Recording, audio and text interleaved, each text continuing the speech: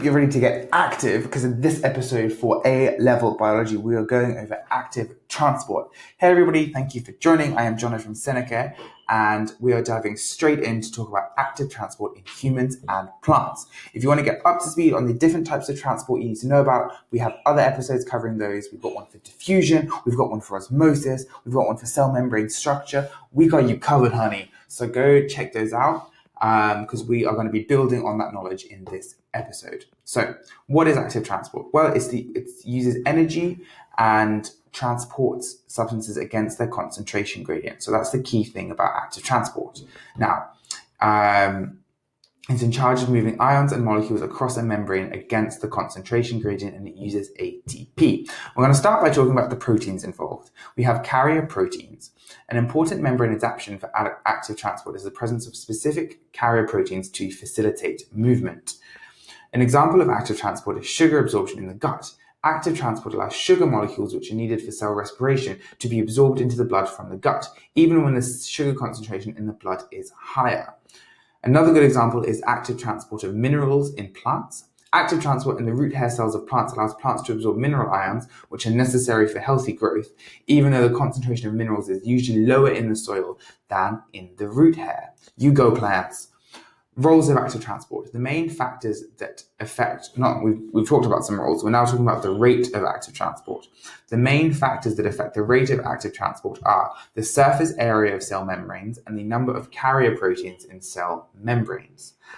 So, two good processes that use active transport: sugar absorption in the gut and mineral absorption of roots in plants.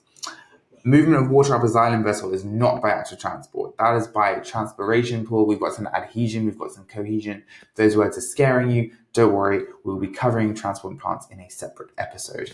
But active transport, guts, sugar absorption, and mineral absorption in the roots of plants. Now we need to talk about co-transport. So this is a mechanism of transport of glucose and amino acids into the epithelial cells in the ileum. Sodium binds to the co-transporter proteins to allow glucose and amino acid to be transported. So co-transport, think of it like getting a lift with your friend. Like you need your friend there before you can get in the car, and the car is a carrier protein. I hope this metaphor is working. If not, don't worry, we're getting into the science now. So a good example is the sodium potassium ATPase. And if you go into study biology at university, you're going to learn so much about this protein, probably, if you're doing like biochemistry stuff. I had to learn a lot about it. I'm still bitter. Can you tell? So, with the sodium potassium ATPase, sodium ions are actively transported into the blood by sodium potassium ATPase from the inside of the epithelial lining in the ileum, which is part of the small intestine. The concentration of Na+ is now lower inside the cells than outside. Sodium glucose transporter. Now, two sodium ions from the lumen of the ileum bind to a transmembrane protein known as the sodium glucose cotransporter. At the same time, the cotransporter binds with a molecule of glucose from the ileum and moves it into the cell. The sodium ions diffuse into the cell, moving the glucose into the cell at the same time. So that is how cotransport works. Sodium ions from the lumen of the ileum bind to cotransport proteins in the membrane of epithelial cells. When the sodium ion binds, glucose also binds and is transported into the cell. So that is cotransport.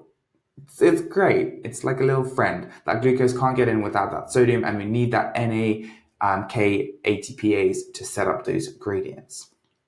So, transport in cells. Let's go over the three main forms of transport in cells. First, we have active transport, which is the net movement of particles against a concentration gradient, and it requires energy. We need some ATP up in here. Diffusion. Diffusion is the net movement of particles from an area of high concentration to an area of low concentration, and this is an example of passive transport. It does not need any ATP. Now, osmosis, that is a special case of diffusion where only water molecules move, and it requires a partially permeable membrane. Osmosis being a good example of passive transport. Okay, so that was a nice little review of the types of transport in cells, which are also covered in other episodes. So we're now going to go over a cute little example of diffusion or osmosis, talking about blackcurrant squash. So the example of blackcurrant squash being added to water can be used to demonstrate the difference between osmosis and diffusion, because it can confuse a lot of people.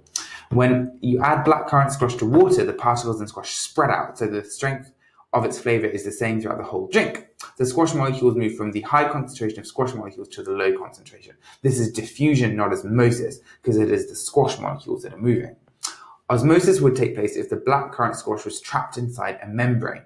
The water moves instead of the squash molecules. To equalize the concentration, the water moves into the membrane. The water moves from the dilute solution outside of the membrane to the concentrated solution inside the membrane where the squash is. So I didn't come up with that example. I think it was quite good though. Hopefully that helped you consolidate your understanding about diffusion and osmosis. Just remember, osmosis, movement of water. Diffusion is movement of particles that aren't water. Okay, thanks very much for joining me on this revision episode. Hope it was useful. Catch you on the next one, and good luck with all of your studies. You got it!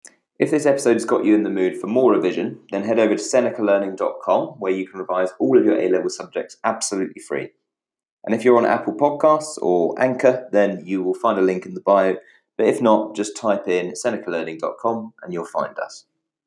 While you're at it, if you could rate us 5 stars and subscribe or follow to all of our revised podcasts, which cover every subject you need, then that will help other people to find our podcasts.